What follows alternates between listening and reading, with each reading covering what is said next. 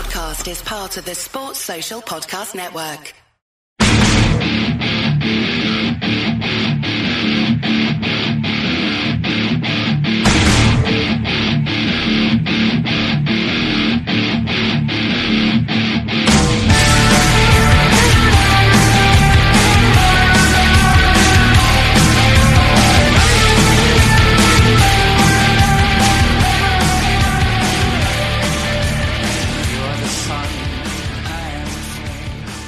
This is a View from the Bridge, official podcast of the Belfast Giants for kingdomofthegiants.com. Today's Wednesday, the 30th of January 2019. My name is Patrick Smith. The Belfast Giants got back to winning ways this weekend following, well, I guess it was 3 losses on the trot if you threw in the game against Ireland, but a disappointing weekend that we spoke about last week against the Cardiff Devils, and a difficult weekend this week with 3-3 and 4-5. That fourth game is taking place right now as we record this in the Braehead Arena, which is 20 miles outside of Glasgow for the Glasgow Clan. And currently, it's a 2-1 game. We're playing great. The Clan lead that game 2-1. Cal Bon has just scored on the power play after Gutvold got a 2+10+5 for instigating a fight against Jonathan Ferland, who only got 5 for fighting. We'll keep you up to date on the scores of a game that you already knew the result of, but we'll keep that going through this show. We'll start off, Mr. David McGimpsey. How are you? Paddy, I've been better, to be quite honest with you. Mate, that's one deep voice. You doing all right? I'm doing the Barry White tonight. I've got the seasonal troubles, you know, the old chest and throat, but we battle on. Take one for the team. Soldiering on, mate. Soldiering on. Good to hear. Soldier on. Good Oasis track that. And back this week, Joel Neal. How are you, mate? Good evening, friends. How are you doing? All good. You had one busy weekend writing up all those game reports. We're back. Post-game interviews, the works. Back at it this week. Good fun, sure. Get to camp out up in media and see all the goings on and have a chat after. It's nice to be in the middle of it. Keeps me off the pints. Couple of statistics, guys, up in some of your speaking of soldiering on, some of your soldiers up in the media box doing the work, Davey.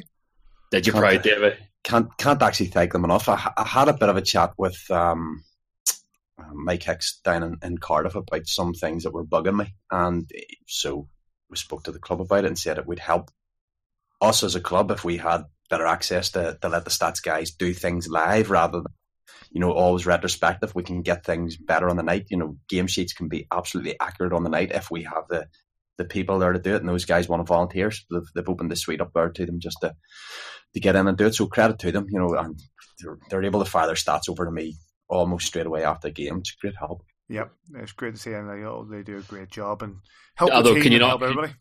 Can you not dip into the stats bank account and buy them some shirts and ties, man? What kind of operation you run there? Well, I'm not going to say anything, Joe, but I was told that someone was in the media suite the other night in shorts, leggings, like man leggings, like man leggings. Does such a thing exist? Apparently so. Any comment? When you've got the legs for it, you've got the legs for it. What can I say? Goodness me, where do you get things like that? I don't want to know where you get things like that. I did Danny's drawer. On that note, let's start tackling the action from the weekend. Statistically, there was a thing to celebrate as well, but we'll get to that in a second, and we'll start with the games at the SSE Arena on Friday and Saturday against the Fife Flyers. When we get a double like this, we always chat about. I run you through the stats first, then we'll talk about the 2 games. On Friday night, the Belfast Giants took on the Fife Flyers and won 6-3, but it was the Fife Flyers that scored first. Dana Gauthier on the power play, just shy of 5 minutes, put them 1 up. But soon after, the Belfast Datsuk got his first league goal for the Belfast Giants in this term, made it 1-1, and soon followed up by Jonathan Ferland to make it 2-1. Fife, with Dana Gauthier again, levelled it off before the end of the first period, only about 15 seconds left in the first period to make it 2-2. Into the second period, Cal Bon made it 3-2, Curtis Leonard made it 4-2, Jonathan Ferland made it 5-2, and again in the final minute of the second period, Fife Flyers pulled one back to make it 5-3 from Joe Bazaraba it is. And scoring was rounded off in the third period by Blair Riley, who made it 6-3. In nets, Tyler Besker-Owani, 29 saves on 32 shots. Shane Owen, 39 saves off 45 shots. Your two referees for that evening were Blake Colton and Chris Wells. And we moved on to Saturday against the Five Flyers, a much tighter affair, a 2-1 win for the Giants. Patrick Dwyer opened the scoring in just shy of 5 minutes of the first period, only to be levelled about 6 minutes later by Mike Cazzola off a terrible mistake by James Van der Meer. That was 1-1 at the end of the first. Into the second period, Patrick Dwyer got what was the game-winning goal with about 1 minute and 10 seconds left on the clock. That's a 2-1 win for the Giants, 4 points from 4 against the Five Flyers. Your goalies were Tyler Besker-Owani, 21 saves on 22 shots. Shane Owen, 37 saves on 39 shots. Your two referees that night were Stefan Hogarth and Chris Wells. Davey, I'll start with you on this one. Fife, they're a good side. They did go down to the Nottingham Panthers the week before, but they're a strong side right in hand in the league. This could have been a real banana skin. And in that game on Saturday in particular, the Giants came out with great force. Yeah, look, I think they've got really, really good goaltending. They maybe just don't quite have the depth to compete at the very top end of the league. But I think the Friday game really swung on that 5-on-3 penalty they took, and we were able to bang in the quick goal in the 5-on-3, get the follow up goal in the power play, and then I think we'll come out. I think it's Lenny coming off. It's Ferdy. Sorry, Ferdy on the feed from Blair Riley after an unbelievable outlet pass from Kendall McFall from his own blue zone. Those three quick goals sort of killed the game, because it was quite a tight game even at that stage. A couple of goals each, and it had been a good competitive start. I think the Belfast Giants after that were able to take the foot off the gas a wee bit and conserve energy in the last. And I think even through Saturday, and we'll come on to Sunday as well, I think the three games won't go down as classics. Just in my opinion, I think we did enough to get through the three games with also an eye on tonight. 4 games in 5 nights was going to be difficult, so we wanted to conserve at the times of the game that we could. Like, it's one of those, you're not going to have a classic every night. If you're trying to win a championship, you'll still go through those games where you haven't been brilliant, but you've done it. Like, to put it another way, What's the Story Morning Glory has like Hey Now on it. It's a brilliant album, but it has wee fillers in there as well. You've got the second Oasis reference tonight, man. You've got to. I'm not getting paid. You've got to go through these nights, and I think it texted you during the game. I can't remember whether it was Friday night or Saturday night or even Sunday night, just to say, man, this is quite a hard watch. But the most important thing is the scoreline when the final hooter goes, and 3 wins, real important nights. Joel, Dave's absolutely right. That 5-on-3 was the real bit where the game turned, because you take the fact that Fife not only led but were able to equalise real late into that first period and go into that break with their tails up, but 2 power play goals midway through the second period just started to kill them off, and then the Furland goal really killed them off. Yeah, you don't need to look any further than the second of those 2 games and how tight a scoreline and how tight a game it was to sort of prove that point. I think Davy Gallagher over there is right in what he's saying. I think that we did enough. We were definitely not clinical in either of those 5 games. We did have our issues, to be honest. I mean, the Friday night, we conceded in the last minute of a period twice. A couple of absolutely howling defensive turnovers on the weekend. Kevin Rain with whatever that was in the D zone, and then obviously Jim Vandermeer found on a D clearing pass on the second game. Joe, just on that Vandermeer clearance, some might say that's happened a bit too much. I've seen it. I've seen the sort of I wouldn't say detractors, but I've seen the kind of grumbling voices about his speed, about kind of making those errors, and to me though they're not ability though. I think I would say that they're form as opposed to ability. I think at the minute, sometimes as a period winds down to a close, we are maybe the first team mentally in that locker room. Excuse me, it's those kinds of little lapses as opposed to the fact that we don't have the quality. I don't believe that those are permanent either, but I do agree to an extent that they're happening a bit much at the minute. minute, and it doesn't take much to lose a game or to throw a game away on a silly, costly error like that. I hope that we got out of that weekend and that those mistakes were maybe the catalyst for change or a reminder. To be honest, I mean, whenever I went down on Friday night into the tunnel to speak to Adam Keefe after the game, I said, I think my word for word, I said, the Giants have a tendency right now to concede at the end of a period. You know, it happened twice tonight. Is that something you can address? Is it mental? Is it a lapse in concentration? And at the time, I thought he hadn't kind of taken it well. Like, I thought he was a bit rattled. He's like, well, you know what, I don't even like that you're saying that. You know, I'd hope that we'd addressed it. I had a chat with him after we finished rolling, and his line was, you know, I said that because you're right. You know, it's not something that we want to be known for.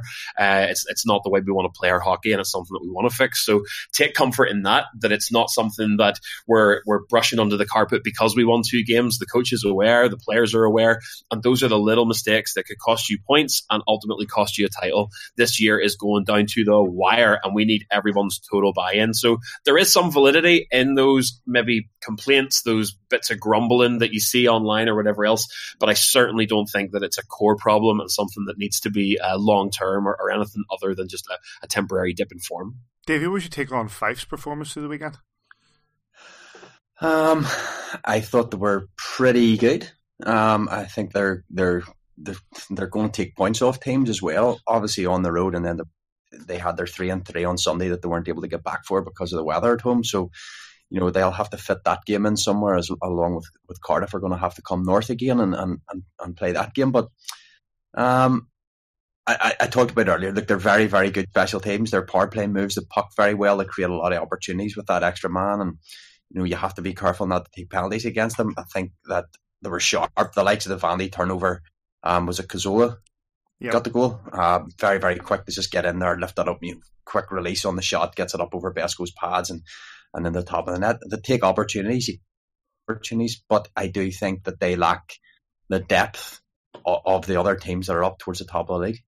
I've noticed that Joe Bazzaraba actually got an abusive official at the end of that on Sunday's game. Bit of a discontent with the refereeing. No? Who's that to? Who's that to? Either or. I honestly don't know. I'm actually quite surprised because I haven't watched it. I don't understand what his problem was. No, I guess that's why I'm sort of quiet here. I'm having a Chris Kamara moment. Jeff, I didn't really pick up on it or notice anything, to be honest. Like, to be fair, it was on the 20-minute mark. It was right at the end of the game, so actually probably post whistle. I'm like, in a game that didn't have many, especially on Sunday, a tight game that didn't have many penalties. I'm just looking, okay, maybe in the second and third, the last run of them all went to 5. But in a game that didn't have many penalties overall, I don't know what discontent you could have with the referee. And I just think, Paddy, as you say there, they took 3 in a row. Coaches always talk about, even penalties even themselves up, and of course across the game they evened up. But when you take 3 penalties in a row, even though they were quite well spaced out, you're looking for the other team to take one to get yourself a power play opportunity. And I think from that, it's at times officials take abuse that they shouldn't take, but they're sometimes a wee bit thin skinned at the end of a game. What's the necessity for that? But something was said, no doubt, and it'll go on his record. Well, we'll move on. The highlights of those games are available from Belfast Giants TV. You can also get them on kingdomofthegiants.com, along with all the post-game interviews and the game reports, lovingly created by our good friend here, Mr. Joel. Oh, by the way, I know that you have said to him, Paddy, but that's the pressure that takes off us, Joel, as well. That they coming in and doing those game reports, and they were excellent, especially some of these nights, when they're on the road, to be able to call them up and get those interviews on an hour after the game. Well played, big lad. Top cheers, notch. Cheers. No dramas, boys. Top notch. Right, let's move on to a game that was not as tight as the game on Saturday, and that was the final trip of the season to Planet Ice in Milton Keynes to face the Lightning. Third game in 3 nights, notoriously for this Belfast Giants side, have been a tough one, and we've dropped far too many points on the third game than we care to actually want. Not in this case. The Belfast Giants with a thumping of the home team. 9-2 it was to the Giants. I'll take a deep breath and run you through the scores. Darcy Murphy opened the scoring after about 2 minutes. Milton Keynes hit back on 12 minutes through Golovkovs. That Latvian international guy, that guy. Then the next run of goals were all the Belfast Giants. Still in the first period, Darcy Murphy gets his second. 18 seconds into the second period, Patrick Dwyer gets was that his third of the weekend? Yep. Third of the weekend. Yep. Then 2 for Josh Roach at 15 minutes and 19 minutes to round out the second period, 5-1 to the Giants. Into the third period, Blair Riley makes it 6-1. Jonathan Boxall makes it 7-1. Chris Higgins, unassisted, makes it 8-1. Michael Fine, on 14 minutes, makes it 8-2. And then Jonathan Boxall, with what became a historic goal, made it 9-2. And we'll come to the history behind that goal in a short while. But that was a 9-2 victory for the Belfast Giants. In net, Stephen Murphy got the start. 15 saves off 17 shots. Patrick Killeen, the other side, 41 saves on 48 shots. That's quite the difference on attack between Killeen and Murphy. Your referees for the evening were Matt Thompson and Stefan Hogarth. Joel, come to you to open this one. What do you say, Thumping? Look, the Milton Keynes Lightning absolutely suck. They're terrible. They're absolutely god awful. I think probably my headline from this, the thing that I took away from it, is that I actually feel for Patrick Killeen. I think that he is, in terms of his ability, a better goaltender than his goals against and his save percentage would indicate. I think that Milton Keynes defense is just not up to scratch at all. I think for a lot of our offense, we were absolutely destroying the D, and we're hanging Killeen out to dry. And I would say the same for Goss. Goss took over late in that game. He's had one at least superb outing against us, where he was again peppered with something like 50 plus shots in the game.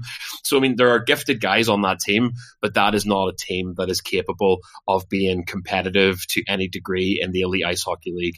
And to me, it's a fundamental thing. It's having the infrastructure and the business and the money and everything else that makes a team competitive. I'm sorry, but this year they're just make-weights, and I'm just glad that it wasn't a banana skin, and that we could go in for our 3rd and 3 and carry out a professional job on the road, get Stephen Murphy between the pipes, and then obviously an absolutely fantastic narrative in what occurred that night, which would have, the game itself would have been altogether forgettable other than what happened with Colin Shields and the various offshoots and little stories and details that happened there. But I'm sure we'll discuss that in more detail probably right now. Well, no, we're going to come to that in a second. But Davey, the one statistic, apart from the goals scored by the Belfast Giants, and I think it just falls back onto what Joel's saying, is the shots on goal against. You're absolutely right. I neglected to mention the fact that Adam Goss came in for 12 minutes of that game, faced 7 shots and saved 5 of them. But Davey, that's what 55 shots. Against. Well, we obviously Keelan tracks them for the club, and I've got them in front of me with 56 shots on target, 7 off target, 17 blocked. So in all, 80 shots thrown at the at the MK nets, and Killeen's not a bad goalie either. No. I'm gonna put it out there, right? In my opinion, and it's only my opinion, and who am I? I think Killeen is second only to Tyler Beskorowany in terms of goaltending ability in this league. That's a hot take, though. It might be, but Joel, I go put it like this: take Patrick Killeen out of the Milton Keynes nets, and I'm only saying this in hypothetical. You put him at the other end of the ice, and you have Jim Vandermeer, ice hockey player, Mark Garside, Lenny, Roche, Swinney, Rayner, McFall. You put them in front of Patrick Killeen. Yeah. That's not the result is completely the other way around. He's you might think it's a hot take. I think he's as good as there is in this league behind Tyler Beskorowany. You're right. I don't disagree. I called him gifted in the game report because he has got that, but it's definitely a hot take because he's rock bottom in the league in GAA and save percentage. There's no way that's not a spicy take, mate. Well, that's fair enough. You look at the amount of rubber he's facing, on a nightly basis, and that club is a club in turmoil. And one thing I would say is we have to put our hands together and pray to the hockey gods now that club can find it in themselves to get through this season. Because if that club dropped out, we're the only team that's played them 6 times and taken 12 points. That's 12 points off our stands. Should they go? And I've heard various things about how tenuous their keep on the league is at the minute. We need to get the buckets out if we need to, but you don't like to see an organisation comes into the league. We want the league to strengthen, but that has to be done on a good business model. And obviously they're struggling at the minute, and fans will go away. The Belfast Giants could have went on if we had wanted to and made that game double figures. I had 3 goals per team. I'm pretty disappointed in Stephen Murphy there. He couldn't have 3-1 in for me. But keeper maybe pull a goalie for 5 minutes or something. But did you not drop the mortgage on the over? No. Well, no, I dropped it on 3 goals each. So I'm still making those gains up again this week. But just to back you up on that, the fact that we faced Written Renon in the semi-final of the Continental Cup, they were in that tournament on the basis of being the Italian champion, backstopped by Patrick Killeen, who had the best save percentage in Italy at 0.929 and best goals against at 1.97. So you don't go from being that sort of a lights out goalie that is able to lift a domestic championship and put your team into Europe and all of a sudden fall to bits. He's in a team that aren't backing him. Yeah, if Patrick Killeen was obviously made promises coming into Milton Keynes, of course their coaching and all has changed since the start of the season. He was made promises when he came in there.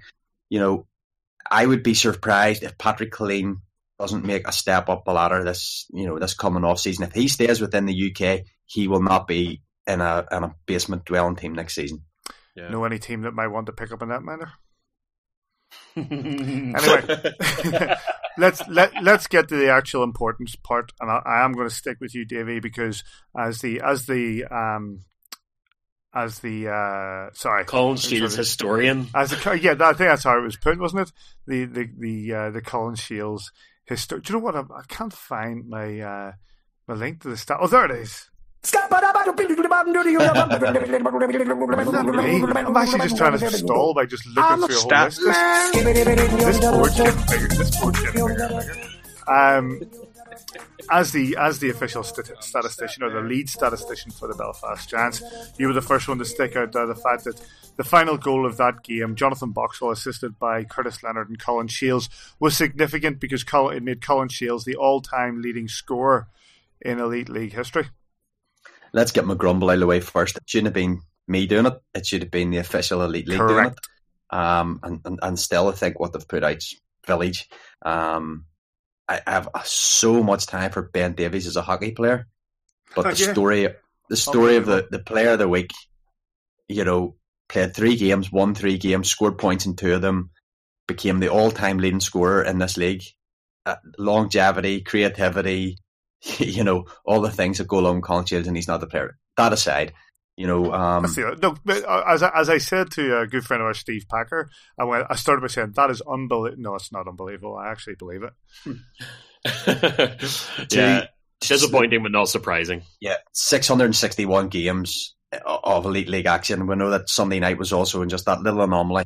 591st game plus 9 European games, 600 games for the Giants. First Giant, we know he was first Giant to 585, but if you add in the Europeans, then Wally goes up towards 590. But Sheds becomes the first player to play 600 times for the club.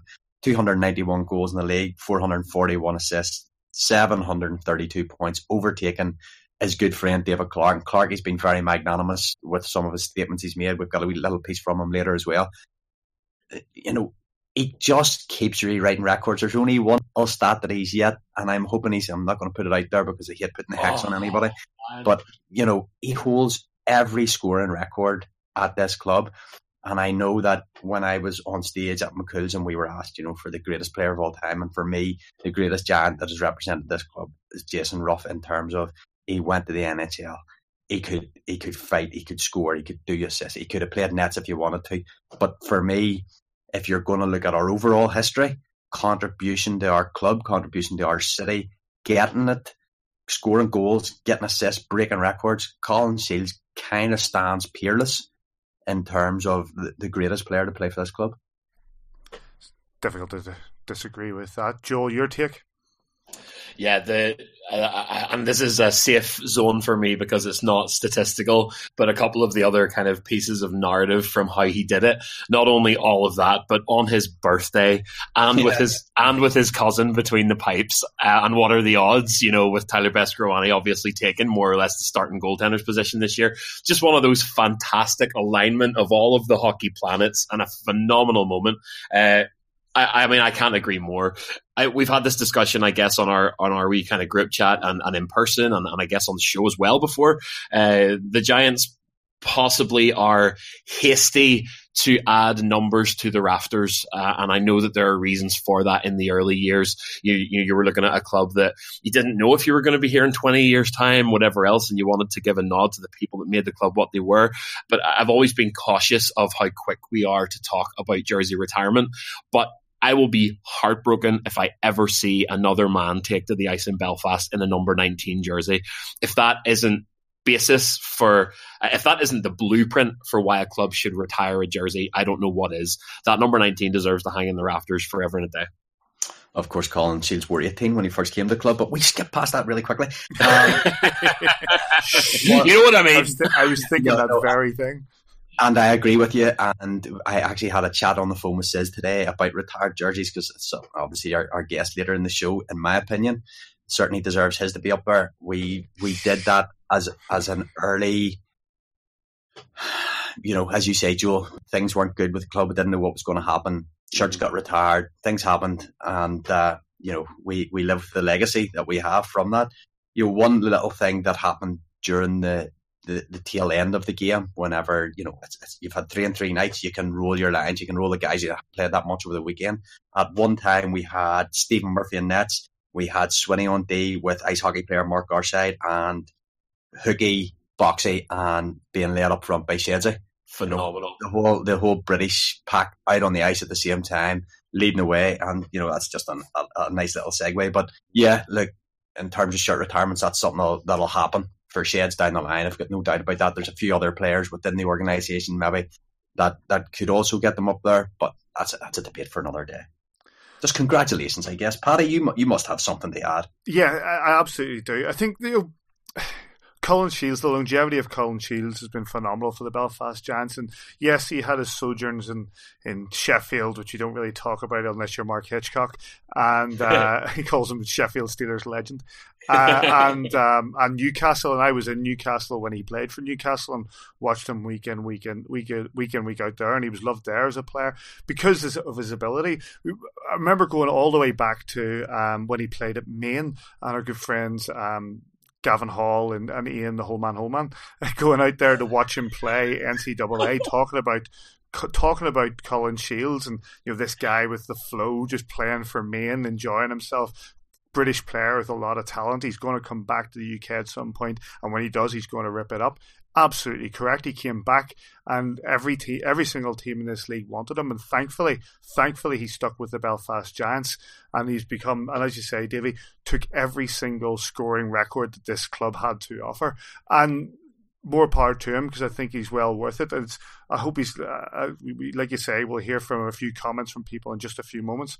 But I think, one of the comments is that we hope there's a little bit of wine left there. We hope we see him playing for the Giants furthermore and extend that, so that in generations to come, when the Giants, touch wood, are still going, that those records from Colin Shields still stand. I totally stand by the fact that it was an absolute disgrace the way that the league didn't recognise him immediately in the way that he should have been recognised, because a scoring record like this, league-wide, is something that stands up for the league, and no better player to have gained it than Colin Shields, and he gets my congratulations. He doesn't need my congratulations, but he gets the thanks and the congratulations, no doubt, from the entire Belfast Giants fan base. And on that note, I think we'll hear a few little comments and a few congratulations from people right around the league.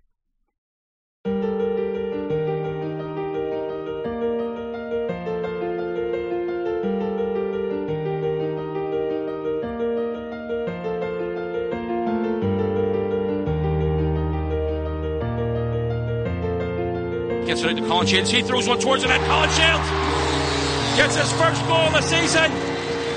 coming off the bench, all fresh. The Giants go 4-0 up. That's his first goal of the season, as Patrick Smith would say. Just another goal, just another day for the Belfast Giants all-time leading scorer. Hey Sheds, it's Boxy. I just want to say congratulations on the points record. It's been a real privilege to play with you, and just to be involved on that record scoring goal is a real honour for me, and just good luck the rest of the way.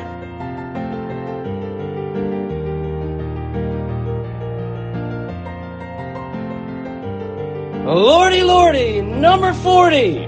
Wow, what a career so far. 291 goals, 732 points. Colin Shields has been an offensive dynamo for club and country. Murph here from Free Sports Television. I've been lucky to call some of Colin's goals over the years, and he continues to amaze me with his hands and his hockey IQ. I look forward to commentating on many more magical number 19 moments. Shieldsy, congrats on the milestone, buddy, and keep her going.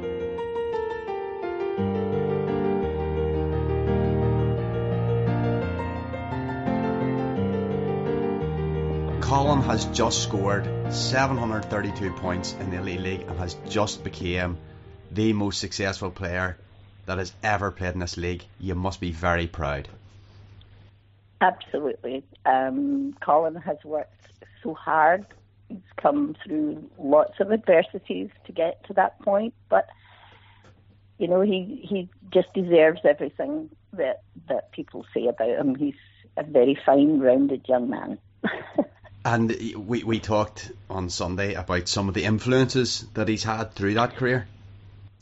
Yeah, Colin's been very lucky along the way. You know, he went to school, first of all, in Saskatchewan and Notre Dame. Then he went to Canada and met up with Danny Lawrence, who was immensely helpful, you know, towards just readjusting, living away from home. From there, he went to Cleveland, and another great, honest coach was Tim Alexander at the Cleveland Barons.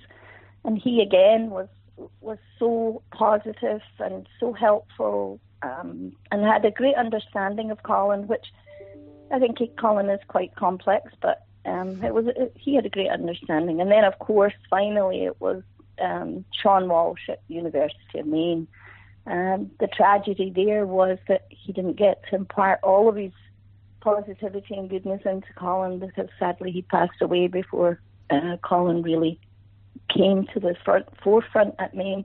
But would never forget him and just how positive and how unique he said Colin could be. And I know that you'll not want to polish your own halo, or indeed that of Martin's, but you know, those early days and so many stories around hockey of how parents have been so influential and worked so hard to get their children to where they get to. Well, absolutely. Colin's father, Martin, absolutely, you know, worked so hard on and off the ice to make sure that Colin always had everything that he needed. Martin obviously was a GB player himself and worked with Colin, and Colin was an eager learner. I have to say, he was always, you know, last off practice, always out in the garden shooting pucks, always rollerblading, always wanting to do more and more and more. So I think it was essential that, you know, his dad was that key role in that, because on and off the ice, work ethic, I think, has a huge part to play in any of the success. And just a couple of days ago, obviously, his 39th birthday, you were there right at the start, and you know, what a milestone for him. It's great that, you know, there's a few milestones that you maybe had hoped that he could achieve. You know, we had wonderful success at the GB tournament that was held in Belfast, which again was a unique and, you know, unrepeatable circumstance where, you know, he became the all-time goal scorer for GB. And again, you know, these are milestones that are huge in sport, in any sport. And I think in the ice hockey world, I think it's great that he has developed into it. But I think he deserves it. I think he's worked exceptionally hard and still continues to do so. You know. And 600 games on Sunday night for the Belfast Giants as well. Just another milestone, just to go with the oh, points really? records. Was it really? I didn't realise that. First player to play 600 games for the Giants. Oh, I didn't realise that as well. Well, that's another thing. I mean, obviously now he's in Belfast and married to the lovely Claire, and settling in, working hard, has the gym. So it's nice when somebody, not even because it's Colin, but it's nice to see that hard work and dedication is rewarded. But not only that, I think that off the ice, I think Colin has learned a lot of lessons as in, people are very valuable. People, you have to treat people correctly. Their fans have to be treated properly. You have to respect, that without them, teams don't exist without them. So those are a huge part. And I think in Belfast, even more so, I think it comes to the forefront. And in another just complete random twist of fate, Belfast in Glasgow this last couple of days, was the big boy able to come home for a cup of tea? We did. We had a cup of tea, and we went for a nice lunch and an early dinner yesterday. So that was celebrating his birthday. So it was exceptionally nice. We don't usually get that luxury. and absolutely no doubt about it, Martin had to pay. Yes. Right. Oh, you know him well. We'll leave it there, Margaret. Thanks very much. I appreciate it. Thanks and good luck.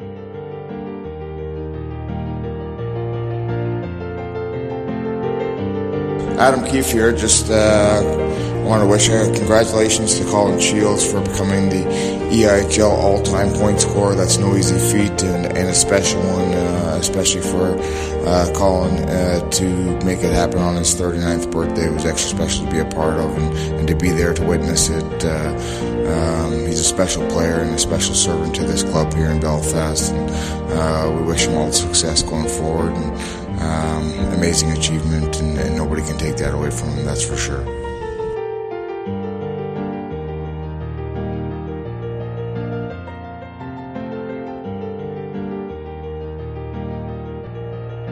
Congratulations, Sheds, on becoming the all-time leading point scorer in the Elite League. Huge accolade, one you rightfully deserve after all the big years you put in Sheffield, Newcastle, but most notably Belfast. Always been a huge player year in, year out for whatever team you've played on, as well as being huge for the national team all those years. It's been a privilege playing alongside you for the national team and sharing success. And it's also been fun battling with you, even in the fisticuffs, which you comfortably won. All I ask, please leave me with my goals accolade when you finally decide to hang your skates up. Apart from that, brother, keep on trucking. All the best for the rest of the way, and I'm sure there's a few more good years left in that fine wine that is Colin Shields. All the best, mate. Clarky.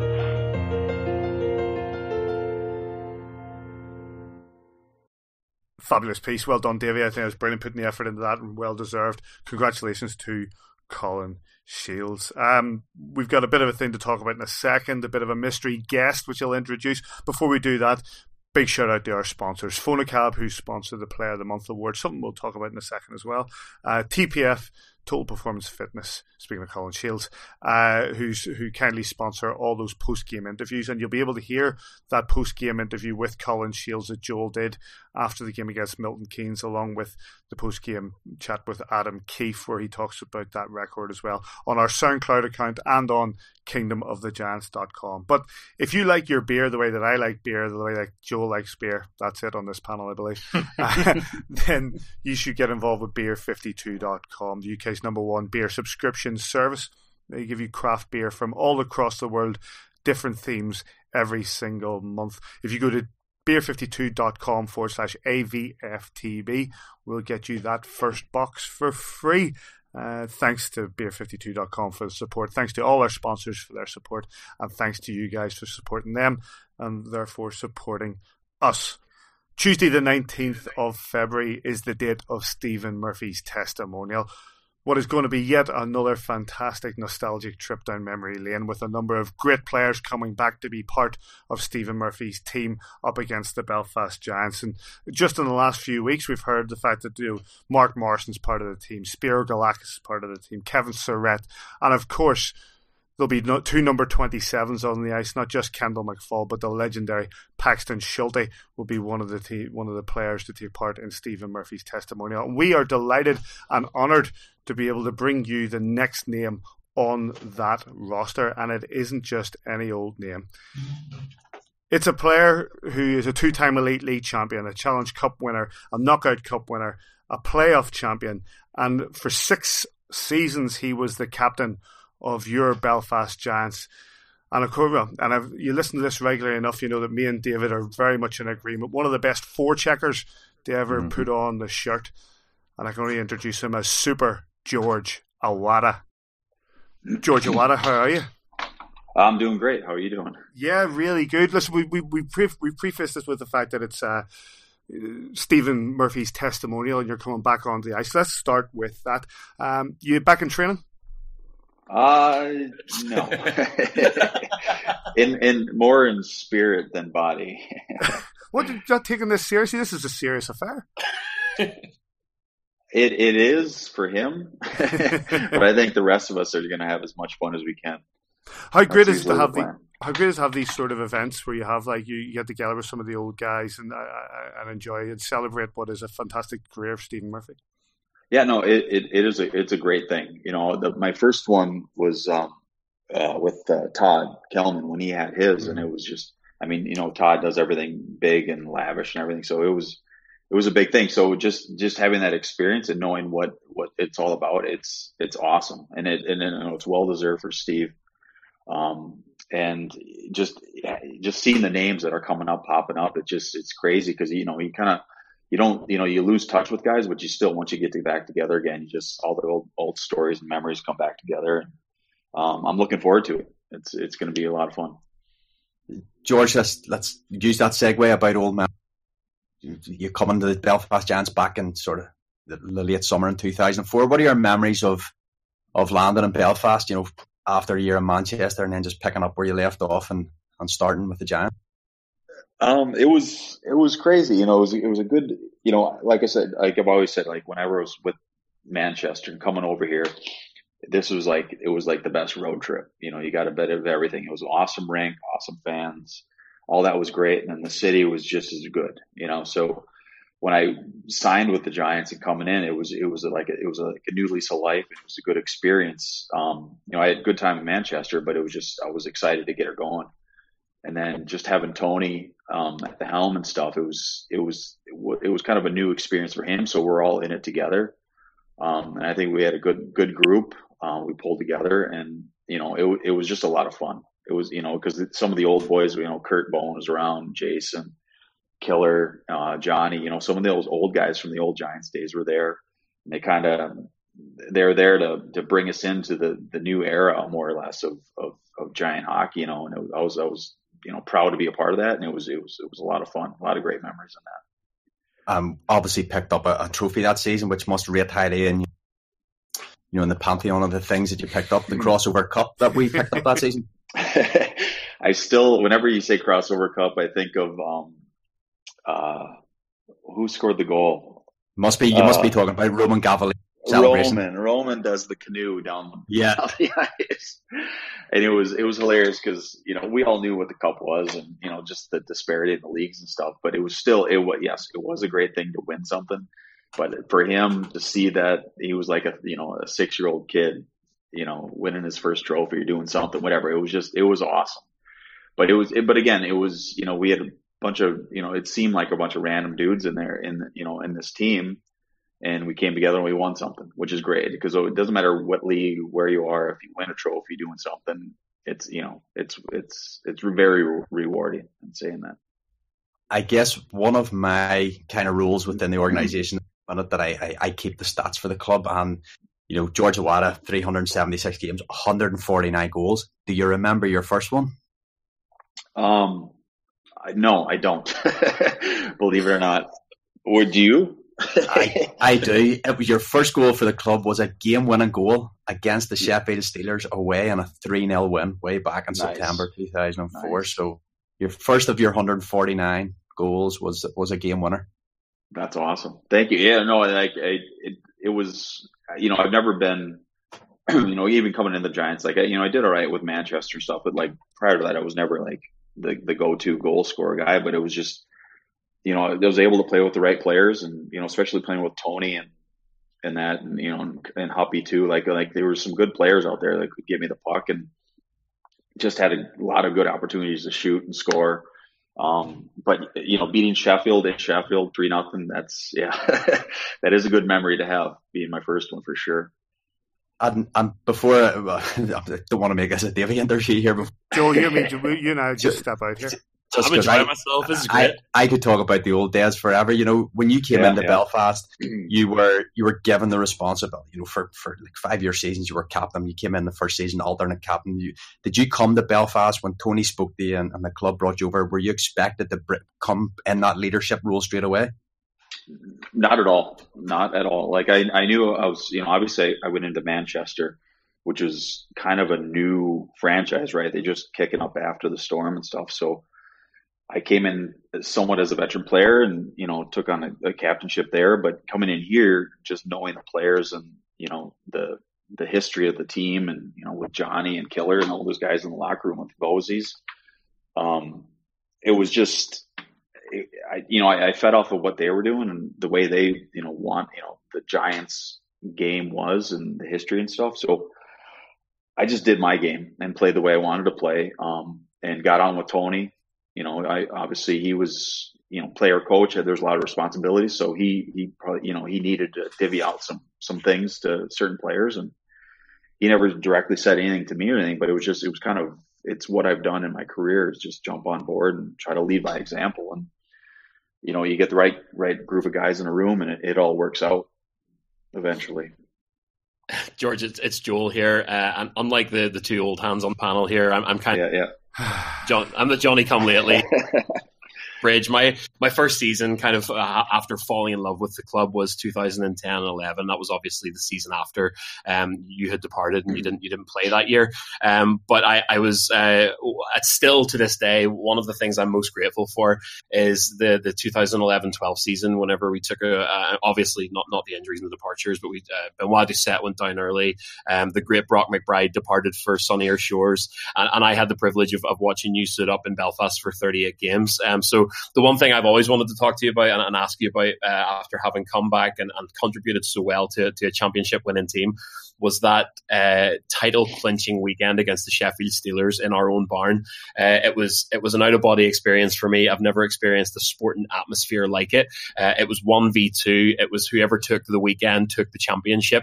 Do you have memories of that weekend? Do you have memories of the day before the game itself, the boys that were on your team that year, and obviously the wild celebrations after whenever you won that title for the boys and for Doug Christensen? Yeah, no, that was a whirlwind season, I think for everybody, the way it all, happened. And, when I'd come back, I was in pretty good shape. I always tried to be ready to play at some point, especially when I was living here or coming back here. And just when the opportunity came up, it was awesome. And it was great to jump on board. I know Doug, pretty good. I played against him. We got some old acquaintances that he played with in the past. So it was kind of an easy situation to fall into, especially knowing all the old guys and stuff that were there. Mm-hmm. And just the run that we put together, leading up to that title weekend, whatever it was pretty remarkable to be a part of, because we had a meeting. We sat down, in a hotel. Can't remember if it was Coventry or where we were, but we discussed what we had to do, and we had to win whatever the last, 19 games or whatever it was, to put us in a position to win a title or be, in a position to, even just salvage the season. And we did, we did it. And it was just everyone committed to it. It was, a bit of luck, a bit of, quality that was on the team. And everything just worked that whole season. It was awesome to come back into that, because that's what, Giants hockey was all about. And that's what I knew. And I was just just glad I was able to be a part of it. And just, play with the boys again, get a trophy, and, to beat Sheffield, because, I played in Manchester for a year. So I had a lot more angst towards Sheffield with that rivalry. But just, they were good. They were a good team. We were a great team. And it was just, it was awesome. It was very awesome. Where does that title rank for you? Obviously, Paddy has already gone through some of your achievements, and I've kind of gone through the last decade watching footage of you lifting the Challenge Cup in Dundonald in front of an absolutely packed building. It's probably the most people that have been in Dundonald since it opened. Yeah. Where does that, just the narrative of that, the last championship that you won in Belfast, to me was special. 2010-11, when obviously you weren't there, we missed out on the league by a single point, and to mount that challenge and to humble John DeCaro in the Sheffield net that weekend like we did, it's got to be up there in terms of your achievements. Yeah, totally. I mean, obviously it was more of a personal achievement for me. Obviously it was great for the team, everything, but after, not playing for a year and then coming back, and just being a part of all that, it was sweet. Obviously we've won it before. I've won it, been able to lift the cup before, but after not playing for a year and then coming back onto a team that was, we built ourselves into a contender and then pulled it off. And obviously the playoffs anybody can win the playoffs, but winning the league's pretty tough. And that's what the league's structured. Mm-hmm. And that was for me in my lifetime of playing hockey, that was probably the best, to come back. And I still look at the pictures and everything. And my daughters and I were just talking about it tonight, because we have a picture of me with the cup, and I think my other daughter, my oldest, who was the youngest then, obviously. And it just, they're awesome. They're all great memories. All the trophies are awesome. But just winning that last trophy in my career was probably, never going to forget that one. And I, to this day, have the signed team photo in my hallway. So face is one of the first things I see every time I come. I think it was special for everybody, and it's been great to have a chance to talk to you. Thank you, George. Cheers. Yes. Yeah. No, thank you. You made that jump, and like you say, to join the Manchester Phoenix in 03-04, and then you having spent some time with Albany in the AHL, a bit time in the ECHL, coming out of college at St. Cloud State University. But you stuck with the Giants for those 6-7 seasons. What was it about the Giants? Why? What about that organization? Why did you stick with the Giants for so long? I was just tired of jumping around. It seemed like every team I was going to was either disbanding or something was happening. Thank God it didn't have anything to do with the way I was playing. I was doing as well as I could wherever I was at, but it was just, I wanted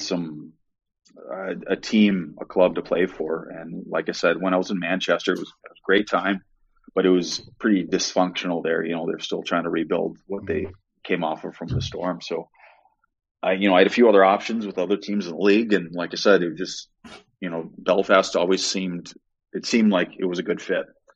And then, talking with Tony and everything, and John Elliott coming, leading up to that season, it all worked out. Came in, had a very good year with the boys, with Tony and, Hups and those guys. And it was a good time. And I wanted to, replicate that and keep it going. And it just seemed like it was a good fit.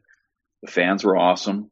That's always a thing that Belfast will always have, is the fans at the home, but all, going away, when you're going over to, all the arenas over there in Cardiff and Sheffield, Nottingham, and we have our fans there. It's pretty sweet, because we know how hard the travel is for us, but you can imagine, people making the efforts to get over there and support us.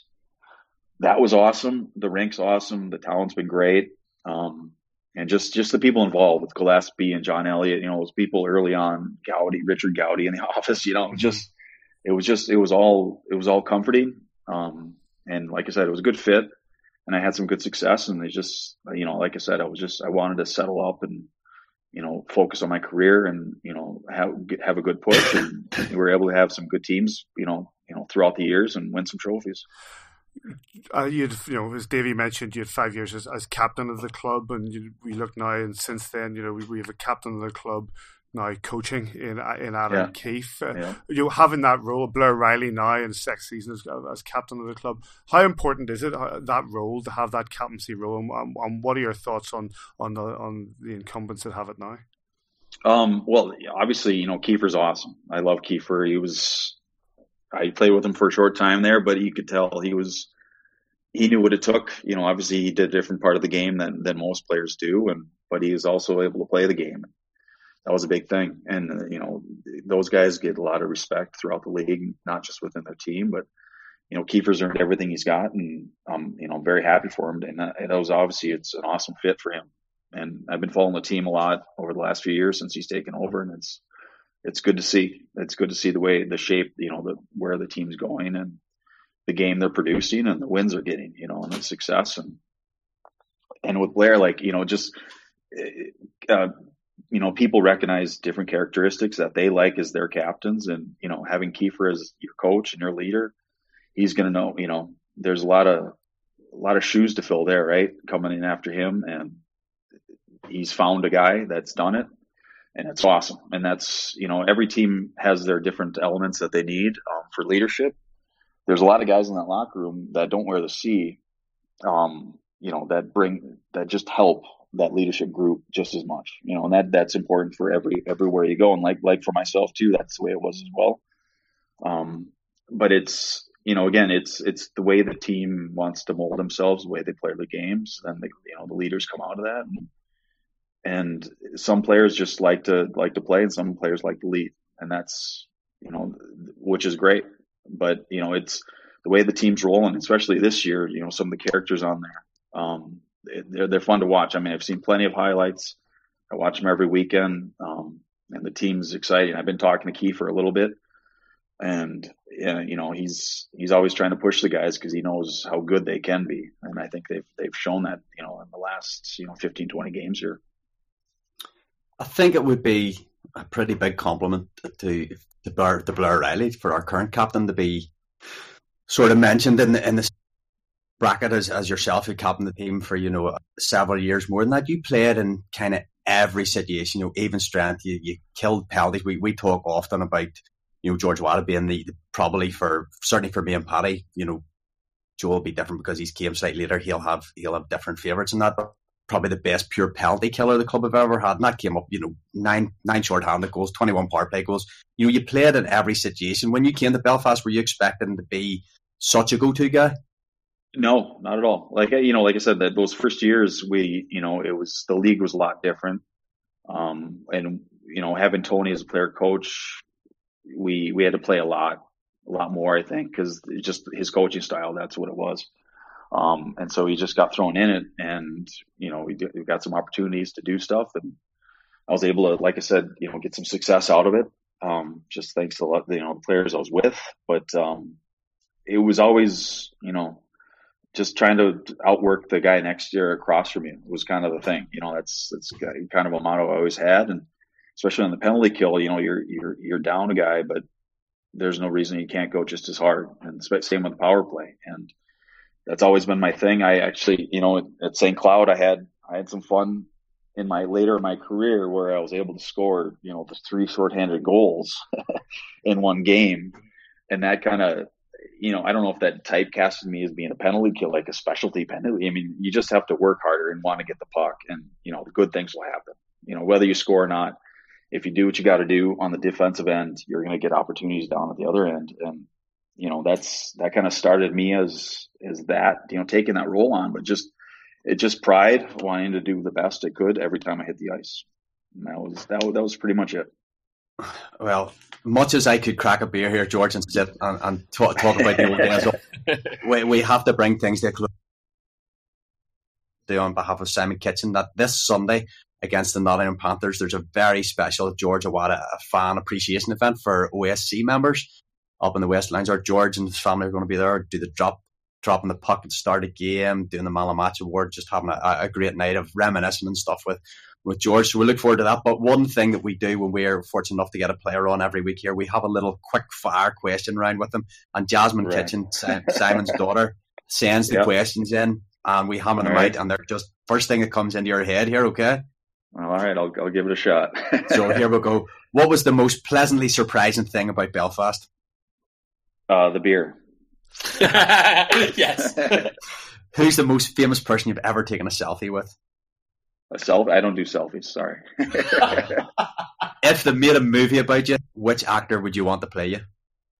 Matthew McConaughey. Oh, good shout. Yes. What do you put on your chips? Gravy and cheese. Oh, that's Belfast. That's the Belfast idea. What's your go-to karaoke song? Sorry, say it again. What would your go-to karaoke song be? Friends in Low Places. Nice. Killing it. He's killing it. Which emoji do you use the most? He's not going to know what emojis are, man. Well, there's this one with a smile on it, and I think it's a turd. Fair enough. Starters or desserts? Desserts for sure. Can you speak any foreign languages? Sometimes. Can you touch your nose with your tongue? Absolutely not. And did you just try? Not even close. George, we look forward to catching up with you. Can't wait to see you back on the ice in the Stephen Murphy Testimonial Cup coming. And we'll thank you very, very much for your time tonight. Awesome. Looking forward to it. Thank you again.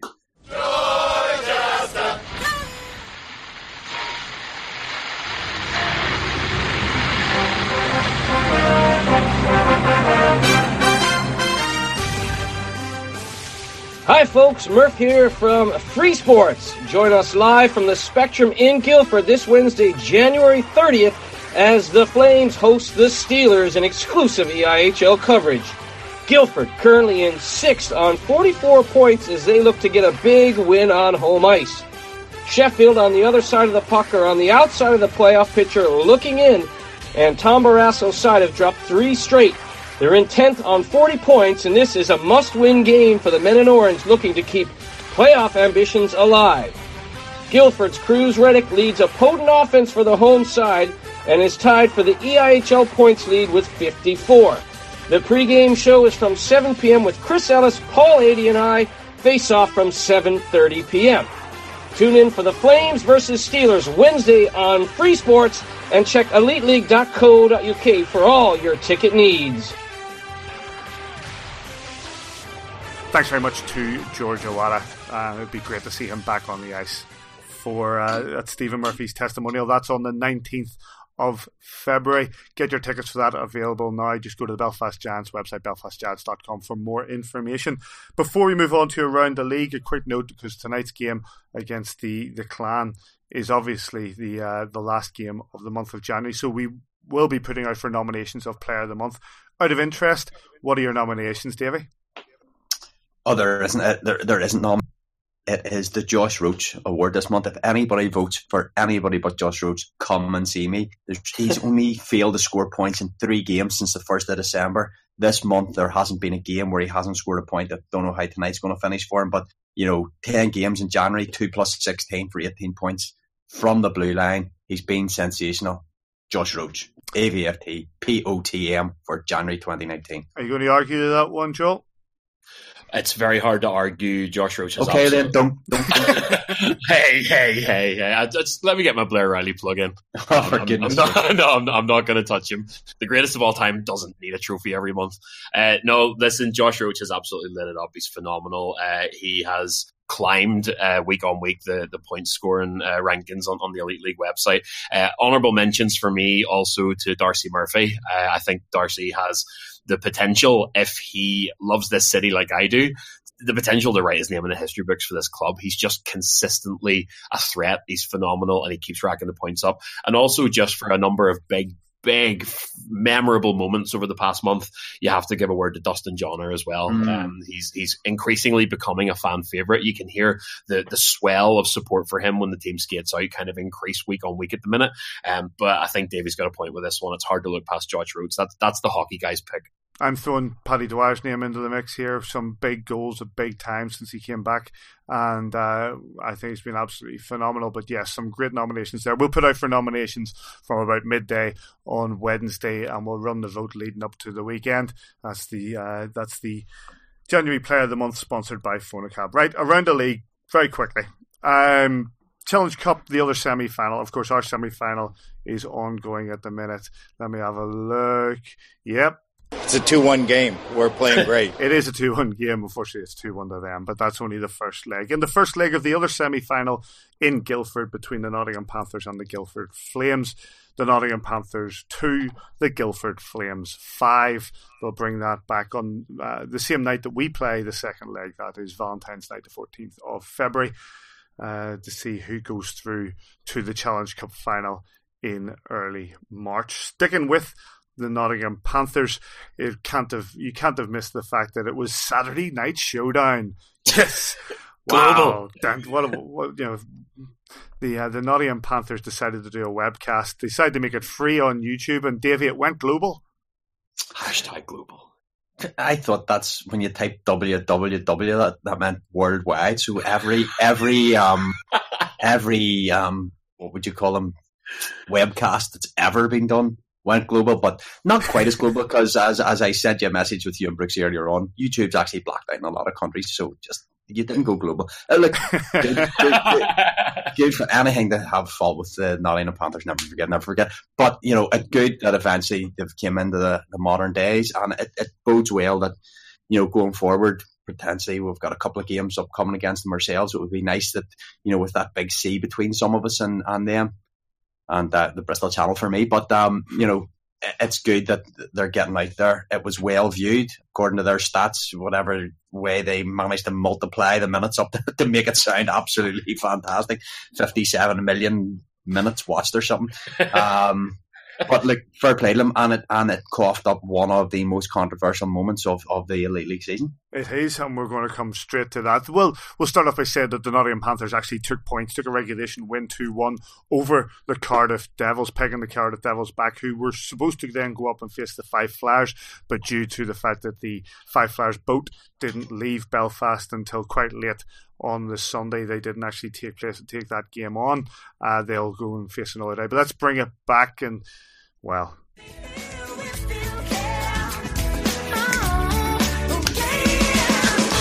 Dops. Dops. Dops. Dops. Dops. Dops. Every time we play that song, I do the Dops Bop. That is an absolute banger.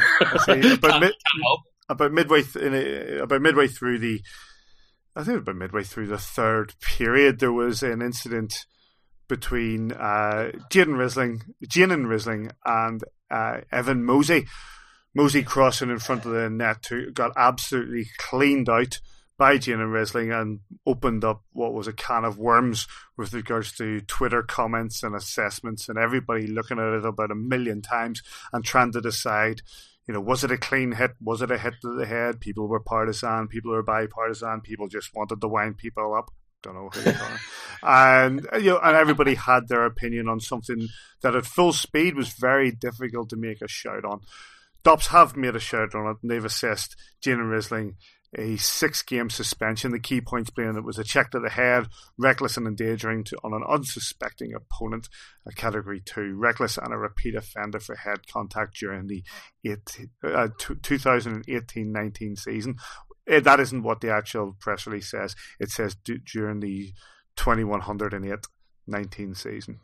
On the other side, Lane Ulmer for the Cardiff Devils has received a 3-game suspension for leaving the bench. He left the bench at the fight Jaden Risling as a bit of retribution for what he saw as an ugly hit. He receives a 3-game suspension, the key points being the player left the bench, involved in an altercation, and participation in a fight deemed avoidable.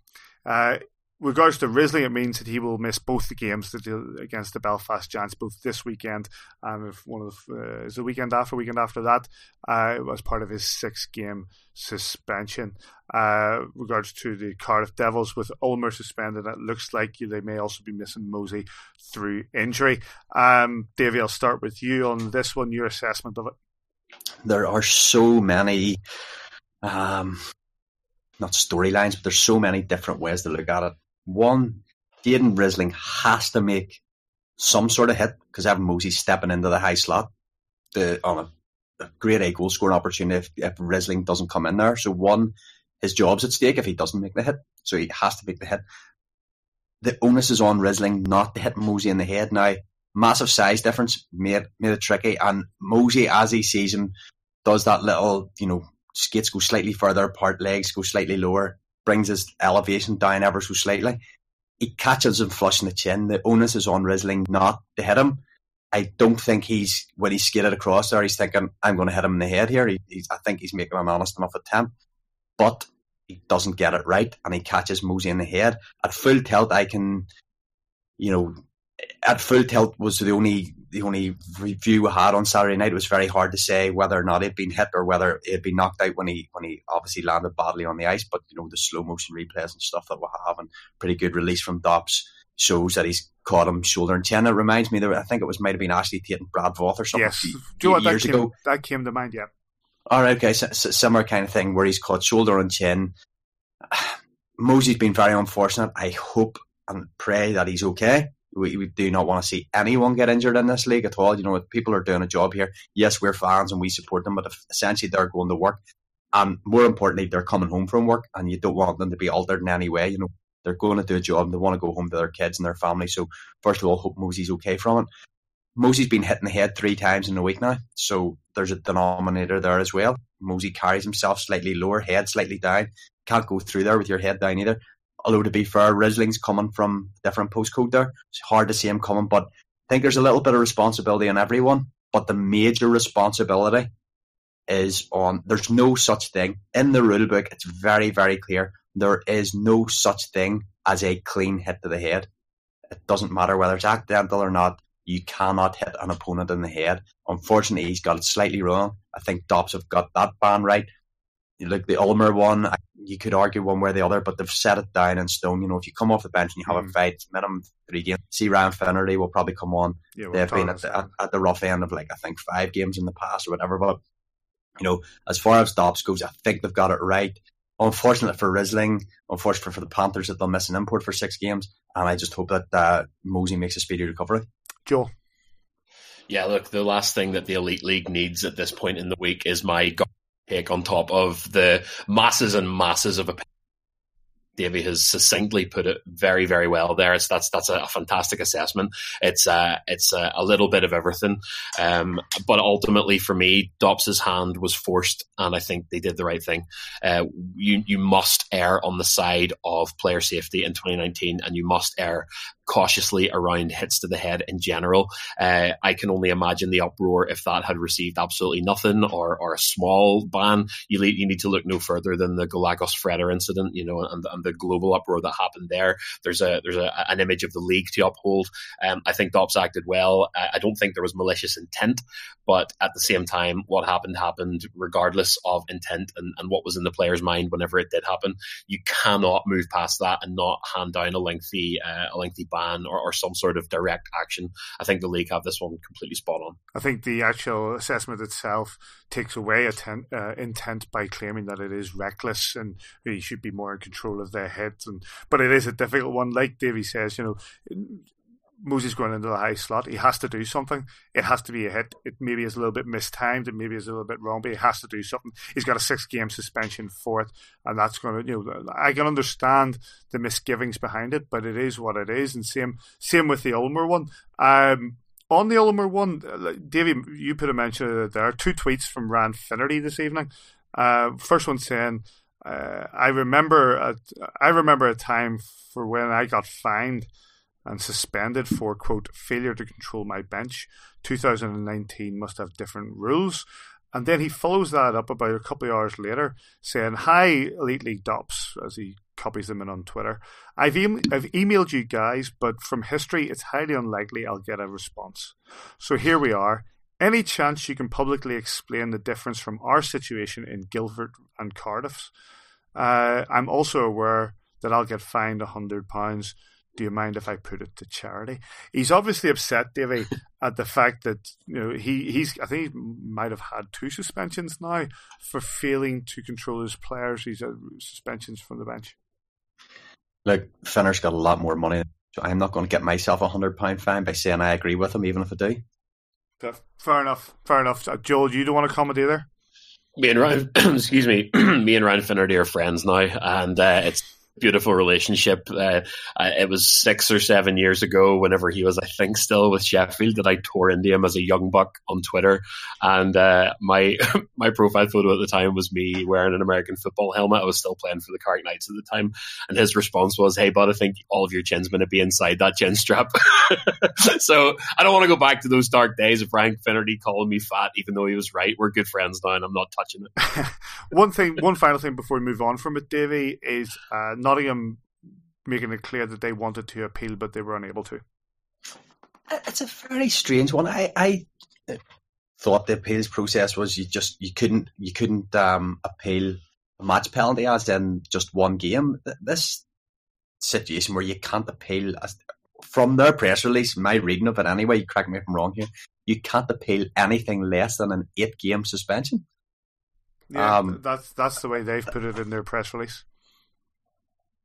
Seems incredibly excessive that you because an 8-game suspension, if you see the damage and the chat around this 6-game suspension, which I think is probably right, what on earth do you have to do to get an 8-game suspension? When was the last time there was anything more than a 6? Was it Joe Stump Grimaldi and his helmet flinging in Nottingham?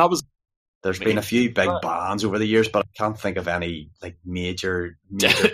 Like even Fredders, I think, was only about 6 games for his ridiculous assault on. Derek Campbell got $1 million after he went out of the ice and started fighting people in big one, like I remember. But that's a really high precedent to set for appeals, surely. I know the appeals process I think there's only been one appeal, and it was successfully reduced. Was it Cardiff successfully reduced a ban on someone there a number of years ago? But it's a real rigmarole, and it's quite expensive. Was that the Tyson Marsh incident? Tyson Marsh, I think so. Was the Freder one increased on appeal, or was that just because of the backlash? There was no appeal. Freder one, as far as I think, Freder's was. It was increased, though, wasn't it? Yeah, Dobbs, who was, what do you call him at the time? The ex-ref, Simon Kirkham, was it? Yeah.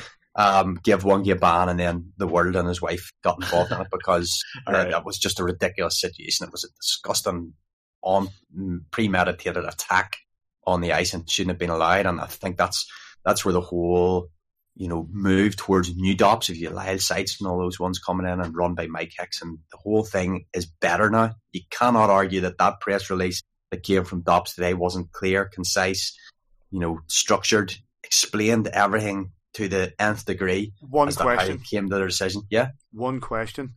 What instigated the review? Well, anything that has a major is now reviewed. So the fight had a major penalty. If Ulmer hadn't came off the bench, and there wouldn't have been a 5-minute major, then there'd have been nothing to review. Though I believe Mike Hicks was in the building. He was. That's the only thing I can think of is the fact that don't get me wrong. I'm not saying it shouldn't have been reviewed. I 100% think it should have been reviewed. But there was no call on the actual play. That's because we looked at it 100 times and we weren't sure as to whether it was clean or not, and they deemed it not to be. So I see a lot of people pointing fingers at Tom Darnell saying, well, look, he's got a 6-game ban and you didn't call it on the night.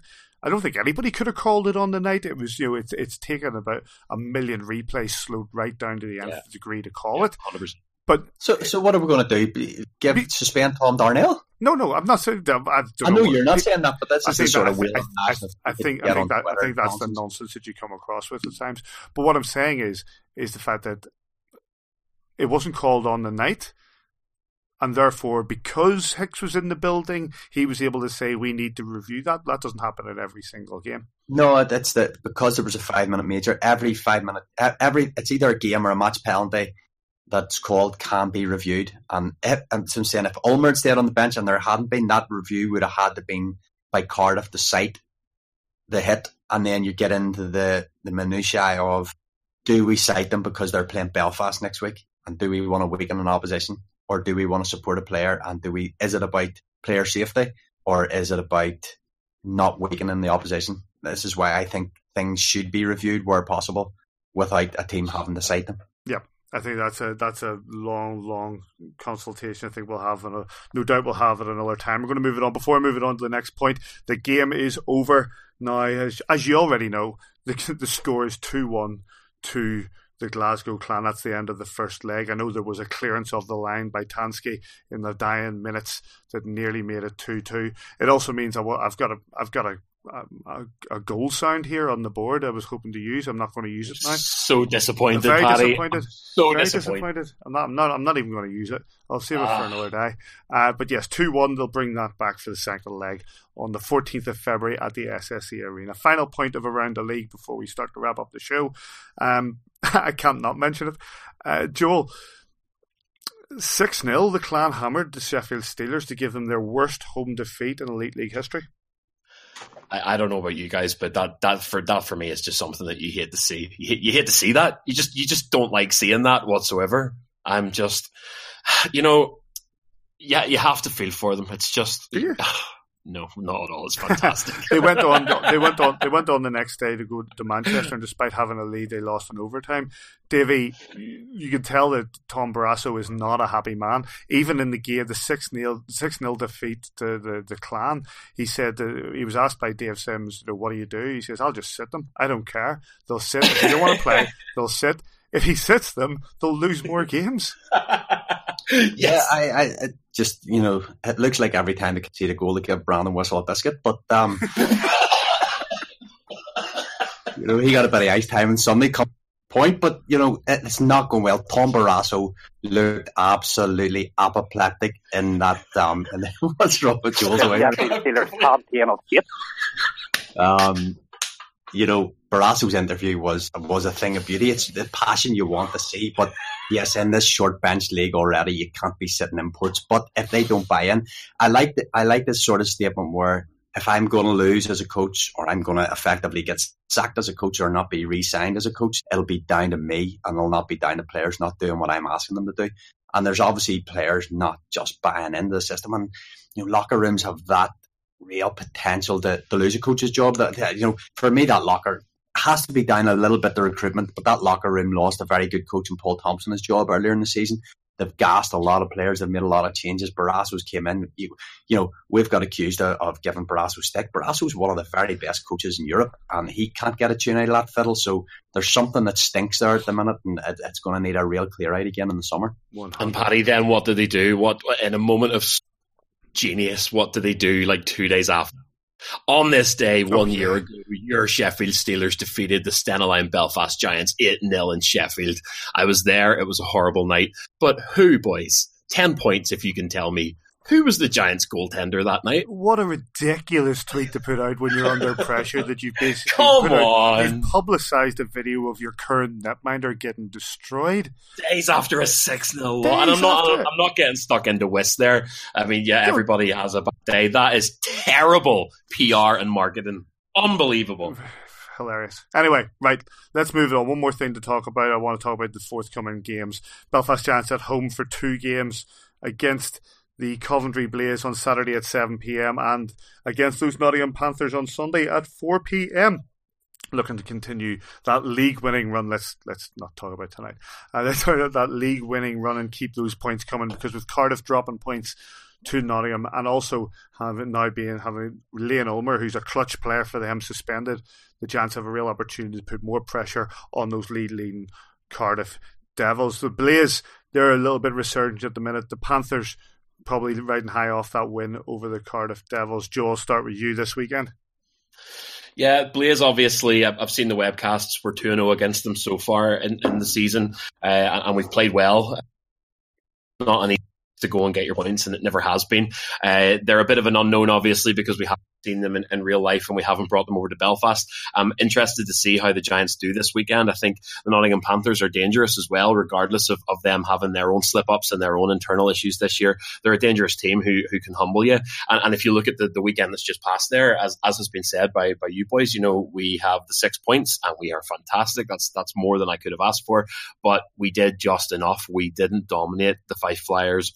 We dominated the Milton Keynes Lightning, let's be honest, but that's a bit of a swollen statistic, isn't it? You know, you can't really look at that as a true guide to your form. I also respect that we're playing a lot of games right now and that we've been through the mill emotionally in terms of the Continental Cup weekend, the Cardiff weekend, and then straight into 4 games in 5 days. We've just done enough in Glasgow tonight. I just hope that we can take a couple of days now, reset the clocks, have a skate, get the bodies fresh, and just go into this weekend ready to battle. And it's those little memory lapses and those little sort of mistakes and throwaway things that all mount up to losing games and losing points. Not trying to sound pessimistic tonight. I just hope, and I know because look who our head coach is, but I hope that the team are now aware acutely that every small piece of work that you do and every small commitment and every small sacrifice that you make are what adds up to a championship contender team. It's no nights off. It's no shifts off from here on in. So it's game on. Davey? What he said? I hope we win. So I think we leave it at that, Davey. I know you don't like talking about things like previewing games like that, and that's perfectly fine. The game's against the Blaze, 7 p.m. on Saturday. If you can't get down to the SSC, Giants Live TV, or Giants TV, sorry, Giants Live TV, Giants TV, I will cover it, as they will the 4 p.m. game against the Nottingham Panthers on Sunday. Any other business? I'm just going to start with any other business, just with a quick thing that happened. I don't know, as you started talking there, Joel, I don't know if the mic picked it up, but there was an almighty roar came through the window, and that's because I think Manchester United must have equalised against Burnley. But my goodness, I'm looking around, I thought something was going on outside, and I've just realised it was coming from Old Trafford. 2-2, Davey. There you go. Ole goes on. Cheers! I didn't even know. Is that some artistic license, Paddy, or are you actually not? I know. It's basically all the way through this. I'm keeping an eye on the fact that Man City are still losing 2-1. It's finished 2-2 at Old Trafford. Any other business, gentlemen? I'll jump in with a quick one. We didn't catch it earlier, but I think it was Friday night.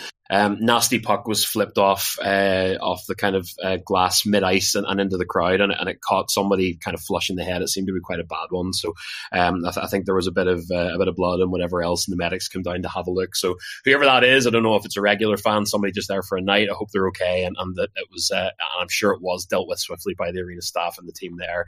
There was very obvious concern from everyone, from Shane Johnson to Steve Thornton and all the guys up in media, and it's lovely to see kind of everybody kind of zeroing in on it and making sure that the person's okay. But just best wishes to whoever that was, and I hope it's not too bad. Anything for you, David? A little serious one, Paddy. Okay. Put my DJ voice on. Mental health, guys. There's a few guys out there. You know, we've all had our little things going on, and if you ever want to just chew the fat, shoot us a message on Twitter or whatever. Just talk about hockey, talk about life, whatever. You know who you are. If you need to, we're always here just for a bit of laugh and a bit of banter and a bit of serious chat if you want it. But just pick up the phone, let your fingers do the talking, and send us a message, and we're there to chat. Couldn't agree more. Fantastic. Yeah, totally agree. It's a big time. Bell Let's Talk, I think, is coming up soon as well, and on Twitter, and a lot of messages going out. You can see them all over. But yes, great statement there, Davey, and wholeheartedly agree. And on that note, a big thanks to Super George Awada for joining us on the show. The games against the Coventry Blaze and the Nottingham Panthers, 7 p.m. and 4 p.m. on Saturday and Sunday, respectively. Get yourself down to the SSE Arena or follow it with Sis and whoever's on co-coms. It changes up every week now. And on Giants TV. Lads, thanks very much for your time. Thanks, boys. Pleasure as always. And wherever you are this weekend, we hope you enjoy your hockey. We'll catch you here next time on A View from the Bridge.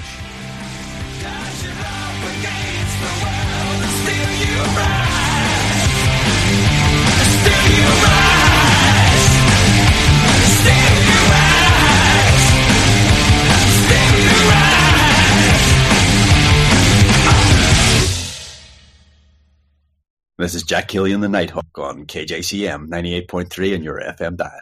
Good night, America, wherever you are. Sports Social Podcast Network.